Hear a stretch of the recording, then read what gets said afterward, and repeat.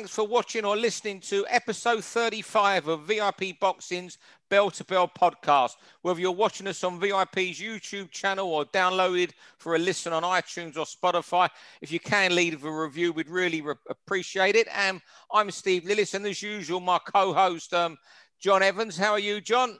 Very good, Steve. How are you? Yeah, I'm good, mate. I'm good. And I've got a very special guest this week, a fella who's making a name for himself as a trainer, but he's been around quite a bit. He's maybe a bit older than what he looks, I think. So I've known him for too long, I think. A man who improves all the boxers that go to his stable. It's Robert Rimmer. And Robert, I could almost shout to your house down the road here. You're nearer than John. How are you, mate? I'm good, mate. Thanks for having me on. I'm looking forward to it, mate. Yeah. Things are good. Life's good. The gym's booming. So, I can't ask for much more, if I'm honest. Yeah, I mean, I was at your gym the other week, not the other week, about 2 months ago, April the 6th it was, and you was in, I think, Poland with Jack Massey, and there was 1,000,001 kids that are yours training in there. How many kids do you actually train? Do you know, at the moment, see, with the lockdown situation, what had happened was, obviously the pros was all right, okay to train and stuff, and then I had a couple of the lads, the young amateur kids at different gyms. The dads were ringing me towards the end when the restrictions started to get a little bit more easier, saying, could they come along and just do a bit of a session? So I allowed them, and most of them just stuck to it, because they've not only improved boxing ability, but the weights and stuff like that have all come down, and amateur clubs are now starting to open back up again. So it's reaped dividends for them all. So in terms of pros for me, I've had Ryan Doyle come back now. I've got about six or seven. Busy. And then you're getting quite a lot of the amateurs then coming in who, I dare say, who are looking at joining with you in a year, 2 years, whenever they're ready to turn over. Yeah, well, that's it. I do have an amateur club. I'm just trying to find them. Yeah, I do have it's affiliated as well. It was booming, obviously, to the COVID situation. So at the moment, I'm not busy with the pros, where I'd like to get involved a little bit more with the amateurs as well. But it's just finding a good, reliable coach that can be there and not be there once, twice a week. These kids need you there, all the time, a bit of consistency to get the best out of them. So as soon as I find someone that's going to fit the job, and then we'll be back up and running for the amateur side of stuff. Now, I was going to say, Rob, you got a busy place, 6 or 7 pros, but I'd make no bones about it. My favourite fight, Ruthless Ryan's coming back for one last go, isn't he? Yeah. Do you know, listen, I just spoke to him earlier on the phone. He's got a bit of a fresh start. He's just signed with Kevin Marie. And he kind of got that grit between his teeth. Ryan's a quality fighter, Steve, as you know. He brings an action-packed style. That's why the TV love him. He's there and he's going to be in a fight. And it's just a case of, look, what do you want to do? Sat down with him, where do you want to go?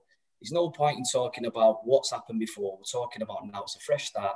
And I think he's going to come back at super featherweight. And listen, there's an array of fights there to be made for Ryan. He's a name, former Commonwealth champion, English champion. But for me, the most important thing is, sometimes fighters can hang on. Ryan's 27, he's still got a lot to give. There's not loads of miles on the clock. But he's in agreement with me. This combat fight is going to be over 6 or 8, but that's his world title fight. He's got to shine. He's got to really, put on a proper display so people sit up and take him serious, because that's the only way them big fights are going to come after this. Yeah. I'll tell you what, I certainly loved in the night he beat Reece Bellotti. I remember John ringing me that morning or messaging me and telling me to pile on. Yeah, do you know what? That was a night that, sometimes in boxing, you create some memories that last a lifetime. And it was one thing, that was my first champion.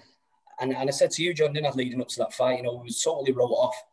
But, sometimes you just get this feeling. Yeah. You just get this feeling, and that feeling, there was never no doubt in my mind that he was going to get beaten. I know that Reece Bellotti at the time was Matchroom's top prospect and big hitter and this, that, the other. But in my hearts of hearts and in my head, I knew Ryan was going to beat him. And, everybody lumped a right few quid on, and we all come out, with heavy pockets. It was you couldn't write. It was an unbelievable night. And it was one to remember, that's for sure. I remember watching it on. He's one of those nights. Certain fights are not the biggest you'll ever see, but I'll never forget watching it on the TV. It was a midweek or Wednesday night, I think. Things you can remember. But anyway, look, we'll press on with the pod and how this works, Rob, because you're the first time on it tonight, Robert. We speak for 3 minutes for each round, and at the end of 3 minutes, what happens, John? He gets a bit angry here, Robert. Yeah, the bell comes in, Rob. He's an angry man. You see a side of Evans we don't know, mate. The rules are rules. Yeah, see what I mean? See, he's a bit of a stickler. You know. I'll stick to him. I'll step the line. Right, let's start with your first topic, John Evans. Yeah, Shakur Stevenson. He stunk it out last weekend, didn't he? You know, I'm a big Shakur Stevenson fan, first of all, but he's one of this generation of fighters that want to be Floyd Mayweather. You know, they idolise him. They want their entire career to be on pay-per-view. They want the big money, and they're following that blueprint.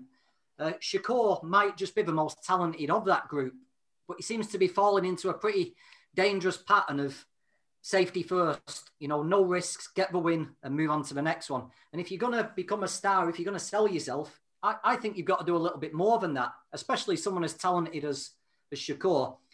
That was a penalty kick, weren't it? That's the type of title defense that every fighter dreams of. He could have looked $1 million there. He could have really sold himself to everyone watching, got a stunning knockout and moved himself up, but he didn't do it. And you even had people like Tim Bradley and Andrew Ward saying they were falling asleep watching it. So Shakur's next fight's he's got to be big, you know, he's got to put on a performance next time. But yeah, there you go. I fully agree with you. And the fight, I mean, it's not the first time this has happened. You look at the last couple of fights, he's kind of been the same. It's been a snooze fest. You know, and for someone who's such as a talent as Shakur Stevenson, you know, it's a case of the other night, he's only sold so much and so long you'd be able to get away with doing that. But, you know, you've got people from top ranking around the world who are shouting him as a pound for pound. Now, that's a big shout for someone. You know, is he a top prospect or is he a pound for pound fighter? But you've got to have these top quality opposition in place. And like I said the other night, you bang on the money there, John. Like, you know, he had that opportunity there, you know, to grab the attention of the audience and say, oof, this kid's the real deal. And, you know, he played it safe. Exactly that. Does it perhaps need someone who will make him work? Like, you know, a Jamil Herring fight should fire him up. An Oscar Valdez fight would be huge. Could be one of these guys who suddenly we see him, he gets in the ring one night in a fight where he has to work. Like the other night, we all knew, you know, most British fighters would have beat that guy comfortable the other night. Someone makes him work like a Herring where he has to do it and he really turns up. I still got a lot of belief in him. I really have. Well, I think he's great. And when you're around him, he's a real character, Shakur. You know, he's full of life. I've seen him having full-blown wrestling matches with Terence Crawford on hotel floors the night before Terence's fighting. You know, them two are really tight. And Terence doesn't take any bullshit, does he? You know, Terence, I assume, has already been on the phone telling him to get rid of these guys. So he's got right people around him. He's got all the talent in the world. He's got a massive promoter behind him. It's all there for Shakur, but it's just so frustrating watching him because we're not seeing what he's capable of. Yeah, no, definitely. I mean, listen, his two best wins have probably come across, you know, against, was it the guy Diaz and Gonzalez, you know, not huge names, but they're probably two of his best wins. But I think it's about time now, you know, that he does step up and he fights someone like Jamil Herring or Oscar Valdez. But for someone like him, I think when you find... Round two, the Boxer boys. We spoke about this last week. It's now been made public. Boxer are taking over the Sky contract, Ben Shalom and John Wischusen. I think by not giving any details of their British output until August, they're buying themselves time to see what names they can sell. But what I was thinking of, how hard is it going to be for Ben Shalom? I don't really know Ben. I think I've spoke to him once. To become the salesman for Sky. I mean, you look at Eddie Hearn's been doing that for the last decade, however many years he's been doing it. And Eddie has sat there at press conference and he sold fights that aren't the greatest brilliantly. You know, he could sell Bibles to, you know, a Vegas prostitute who deals drugs. You know, he's got you know, that's a praise to him. That, you know, saying that he's got that master craft. You know, we've seen him this afternoon selling the DAZN product with his shows in the garden. I'm just wondering how will Sky have someone at the front who can do that job? Because I'm not sure Ben might not even fancy doing that. Who will be the salesman for Sky? How will they sell these fights properly? Well, listen, you know, like you say, Eddie Hearn can sell sand to the Arabs, you know, and he's got a big job in his hand, you know, some big shoes to fill going into the role that Eddie had. Like I say, he's magnificent at his job. But again, he's one of them. He said he's got a big job in his hands, but I think he's just great for British boxing, what's going on at the moment. And the fact that there's still the opportunity and that slot with Sky, you know, so it can only be great for all these up-and-coming boxers. And again, profile, Sky is a huge thing and a huge platform. So I really does, I hope he does fill his boots, and I hope he does do the job and do a proper job. He's got to hit the ground running, hasn't he? You know, the first time he's in front of cameras announcing a show, it's got to be good. You know, he's got to look the part, he's got to talk the part, and he's got to put a good fight on, I think. I just hope they don't concentrate on making it an event, you know, like All Razzmatazz, and concentrating on the production, because at the end of the day, you can attract all the people you want, but at the end of the day, at some point, we're going to watch 2 4-round cruiserweights banging it out, aren't they? You can't dress that up. So the top of the bill, there's got to be good fights, and I think Ben's got to really, you know, pull his pants up straight away and hit the ground running here. Yeah, I mean, it's that selling, that first press conference to the media is so vital that he looks the part, talks the part, because most of them guys are never going to see him at all.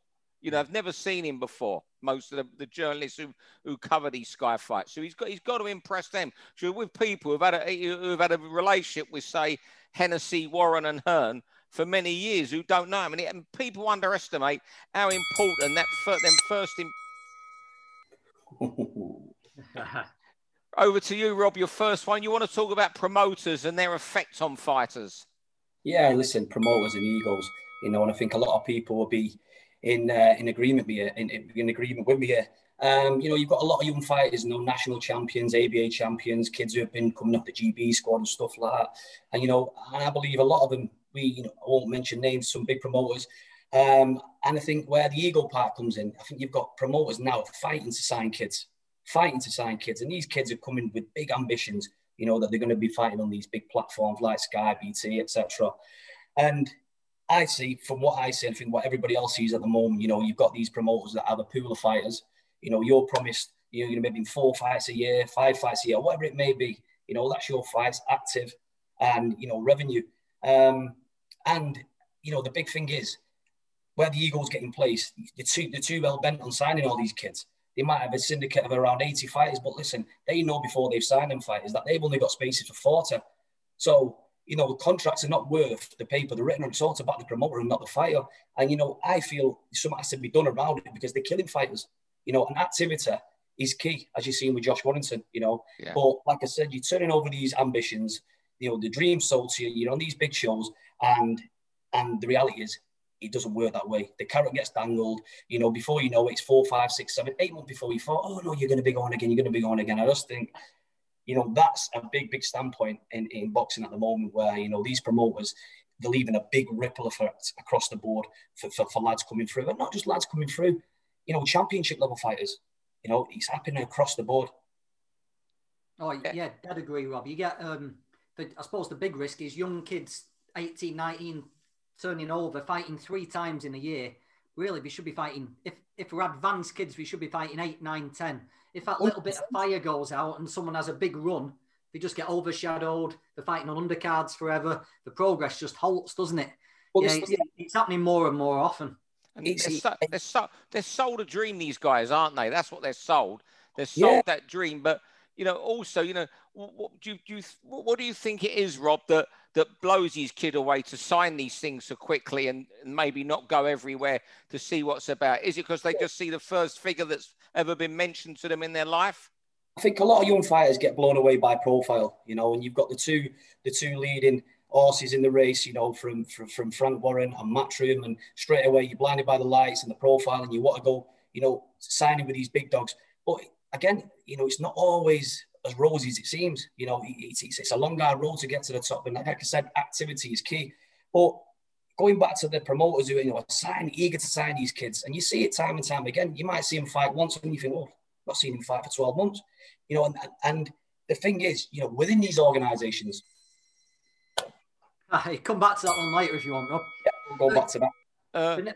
The next one is, because you're on, Robin, and this struck home with me, Charlie Schofield getting an English title. I messaged you about it. You know, there's a lot of focus these days on getting people to world titles. And just a sec, the dog's playing with a bell there.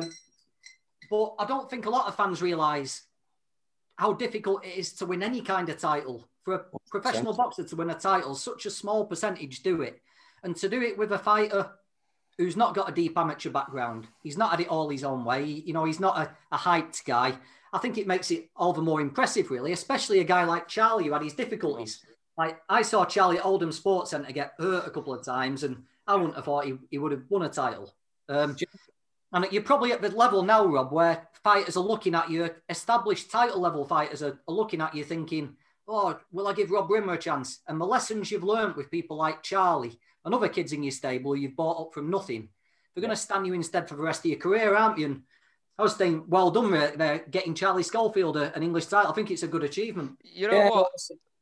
Go on, John, sorry. I'll just be quick. So I want to hear you on this, obviously. You know what? When I said at the start that you improve fighters, when I introduced you, it was Charlie that I was referring to. I'll be honest, I've seen Charlie box a couple times on the Steve shows, and no disrespect to him at all. I'm with John. I didn't think he'd win a title, and he almost weren't far from stinking a place out, I thought, you know. But the improvement, that's why I said you improve fighters. So, yeah, let's listen from you. And well done to you and well done to Charlie, by the way, more than anything. Thanks very much. You know, listen, like I said, it's a work in progress, and, you know, we're learning all the time. But Charlie's probably the one, like I said, no disrespect to him, you probably look at off his previous performances, you know, how far is he going to get? Something now central area, but to get an English title and to be out the ring for 2 years and to take an opponent in which he got beat, you know, it's credit to himself. But listen, what that kid lacks in talent, he makes up in hard work. And what we've been working on is using them big long levers and you know, using his assets, keeping it simple, and you know, the self-belief, building on that confidence. And that's shown in that fight. He come out like a different fighter. He's shown he could have spite. You know, he's shown he had a lovely jab, great attributes, and he's been able to, you know, use them attributes to the best of his ability. A bit like a Lawrence Okoli situation in his last fight. You know, don't have to complicate things. But you know, listen, so made up for him, and you know, I think he'll just be improving, be better and better each time. Yeah, you know what you said there about he doesn't lack anything. What he gives you in training, and he obviously that day I was at your gym filming for Fight Zone when you was in Poland. There was chaos in there that day. It was all boxers being filmed and everything, and he was just getting on, ignoring everybody. Did he spar? You know, was looked after. Then was just getting on doing his training and he's stretching himself. There could have been one person or 1,000. Round 5. I tell you what, John, it's Rosie in the Garden. Eddie Hearn announced his garden shows today, and it's something you touched on about Sky would have to hit the ground running. I just think Eddie's hit the ground running with these fights, certainly at the top of the bill that he's announced for August. Yeah, I'm just looking at the list here, for July 31st onwards. You know, Conor Benn, Adrian Granados, Kid Galahad, Jazza Dickens, you know, it's a world title fight. I don't think it'd be a thriller because, you know, we know what kids like. And Buatsi Bolotniks, which it could be, you know, which two, you know, world-class light heavyweights. They've hit the ground running. It's almost like when Frank Warren launched Box Nation in 2011, he launched it with the fight of the year, the Scottish kid against Ryan Walsh. Appleby. Appleby, yeah. Paul Appleby against Ryan Walsh. Followed that with Bellew against Cleverly One and hit the ground running. And I think Eddie's done this with Fight Camp and DAZN. I really do. I just wondered any fights, if you looked at that list, Rob, that you really fancy as crackers. Do you know what I think? The Conor Benn fight. Really? I think you know that's. I mean, you look at his opponent. Yeah, he's got some good names on his record. You know, he's lost to top kids, Danny Garcia, Broner, Sean Porter. You know, so I think that's a real test for him. You know, this is a kid who was raw. Who started off and he's improved so much. You know, he was raw, nothing less. But now you look at his performances and he's just bouncing full of confidence. But I think that's a good test, good matchmaking and a good test. But there's a few fights on that card. Billam Smith and McCarthy, I'm looking forward to. That's one that I'm going to be looking at closely, obviously, because I have John Massey in my stable. But again, Buatsi, I think Buatsi's in a fight as well. You know, Bolotniks, he's coming off good wins. Jose Burton, Ward. So yeah, there's some great matches on there. And like I said, he's not playing games at the end. He's hit the ground running. I like Fowler against Garcia. You know what?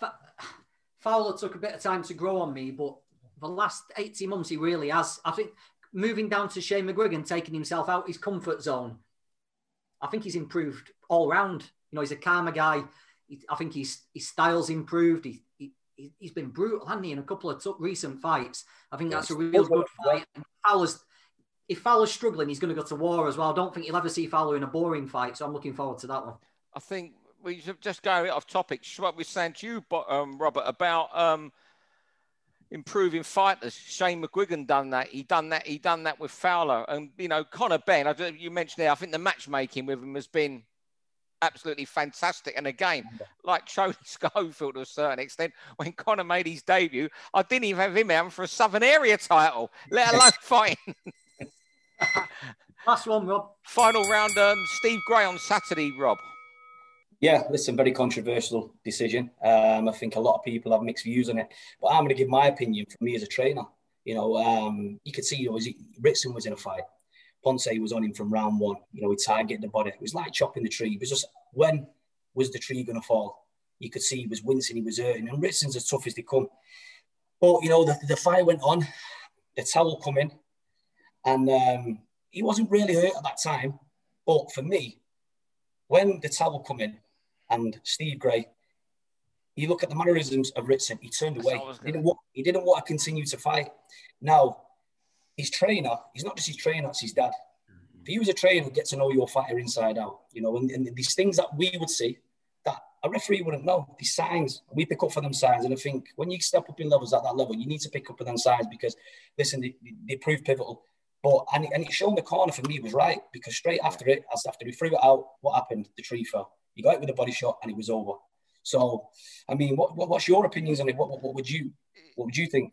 You know what? I made a note here, and Robert, I just made some notes on it. The one I said, Steve Gray on Saturday, Robert's topic, good official, but fighter safety come first. And when the towel come in, the resigned look on Lewis Ritson's face said it all. I think to stop this controversy, I know I'm told by a few people who have licenses, and you may know this, Robert, that referees don't like towels coming in. They feel they're being a little bit overruled. I don't know. I've been told that. I've never spoken to referees about it, but I just think fighter safety comes first, and the board should bring in a rule that if a corner throws a towel in and stop it, the referee has to stop it. The fighter knows knows the fighter first, and whether that's his father or not, he would have known Lewis Ritson over the years, that trainer, just like you would any fighter. I don't know what your take, John. Yeah, I listened to Bunsey and Costello's podcast today, and they were talking about this, and I don't think there's anything new to add from what they said, really. I know the referee doesn't have to accept it, but I think that was a clear case where he should have done. You know, yeah. Lewis at 140 hasn't been a knockout puncher, has he? No. At 135, he beat Scott Cardle, who took it late and fought like a lunatic. He beat Joe Murray, who people around here know took it late and didn't really have much of a shot. And he looked like a real devastating puncher, but up at 140, he's not been getting it done, has he? So Lewis really had no way back into that. And when his dad's telling him that's the end of a fight, I think it should have been called to a halt there and then. And you know what? It was good to Steve Gray, the video that Matchroom released, him going into the dressing room afterwards. But the fact Steve said he looked okay to me, you know, I know there were body shots, but he'd been in distress for a couple rounds. So I'm surprised that Steve, was still thinking that. But going a little bit off topic again now, just if you saw, I think it was a Facebook post or an Instagram post from Lewis Ritson last night, where he was really, really honest, full of respect for him. And he just said, what he's learned, recently, maybe the last couple of fights is, there's still fights for him out there, but not at that level. Yeah, fair play to him. At least he's being honest with himself, and that's all you can be. Because that Ponce, listen, from round one, you could see he was coming with bad intentions. When he was landing, you could see he was wincing, he was hurting. And it was, like I said, anything that he was throwing back, Ritson didn't really seem to have an effect. And he was just going one-sided. Yeah. So Lewis didn't seem to try anything different. There was a lot of rounds where, well, you can still win the fight, but you've got to get on. You've got to do something now. And he just wasn't doing it. It was almost as if he couldn't go through those gears to do that, which most probably, he's referring to in that statement last night. Yeah, it's the same with Vasquez, wasn't it? And Patera, when maybe that's the difference. You'll know way better than me, Rob, when you realise you've got a real championship level fighter, who've got that ability to switch in a fight. You know, they can change tactics. They can completely change tack if something's not working. Maybe I like Lewis, a very honest lad, and it's exciting to watch. But maybe that's what's just going to hold Lewis back. He just lacking that ability to just change. Well, that's why they say there's levels in boxing, don't they? Yeah. You know, so you know, when you step up, you've got to be able to have that ability to change gear. And plan A is not working, have plan B. Plan B is not there, have plan C, and be able to go through the gears and change the fight. But again, you know, it was kind of just one-sided. It was just there was nothing really happening. I think that's why it was a great decision from the corner before, you know, taking any more punishment. Because he was going either, he was getting stopped to the body, but then he was protecting his body that much that he was leaving the jaw wide open. So it was only a matter of time. Yeah, look, you know what? There's still good fights out there for Lewis. I think it was Lee Eaton, I think you know really well, Robert, was saying last night a good fight would be him against Tyrone McKenna. Now, what a tear-up that would be between those two, wouldn't it? That would be a fight then about a boxing fight, what a cobbles fight that would be. Say lock them both in a phone box. There's none of them.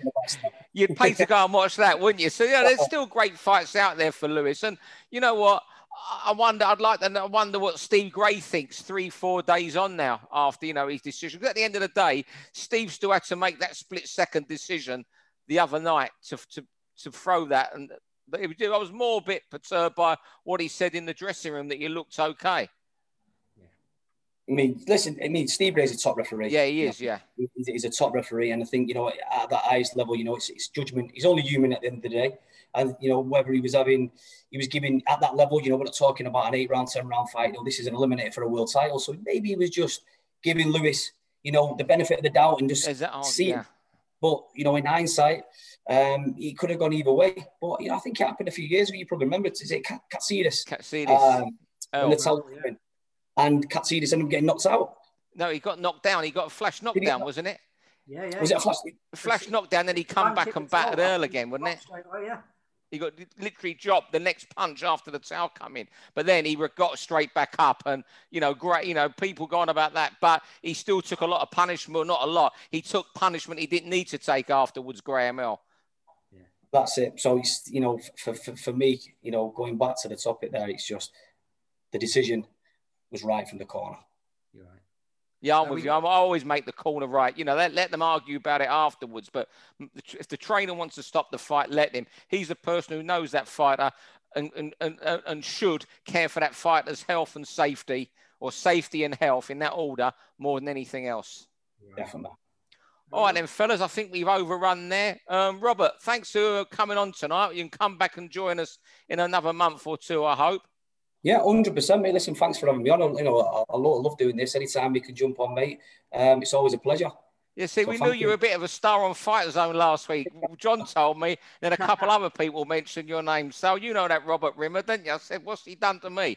I said, no. He said, no, he was good talking boxing with Kevin the other week. Yeah, no, listen, it was a little opportunity, mate. You know, I loved it, you know, absolutely loved it. I mean, Alex Stebbin, like I said to you today, Steve, you know, what a guy. You know, he puts you at ease. But that's something that I really liked, you know, enjoy talking about the fights, analysing the fights and stuff like that. So, yeah, I was always worried how you can come across mumbling or you repeat yourself. But no, it was good, mate. I enjoyed it. Alex Steedman, the man who looks like a geography teacher, but parties like a rock star, mate. He parties, believe me.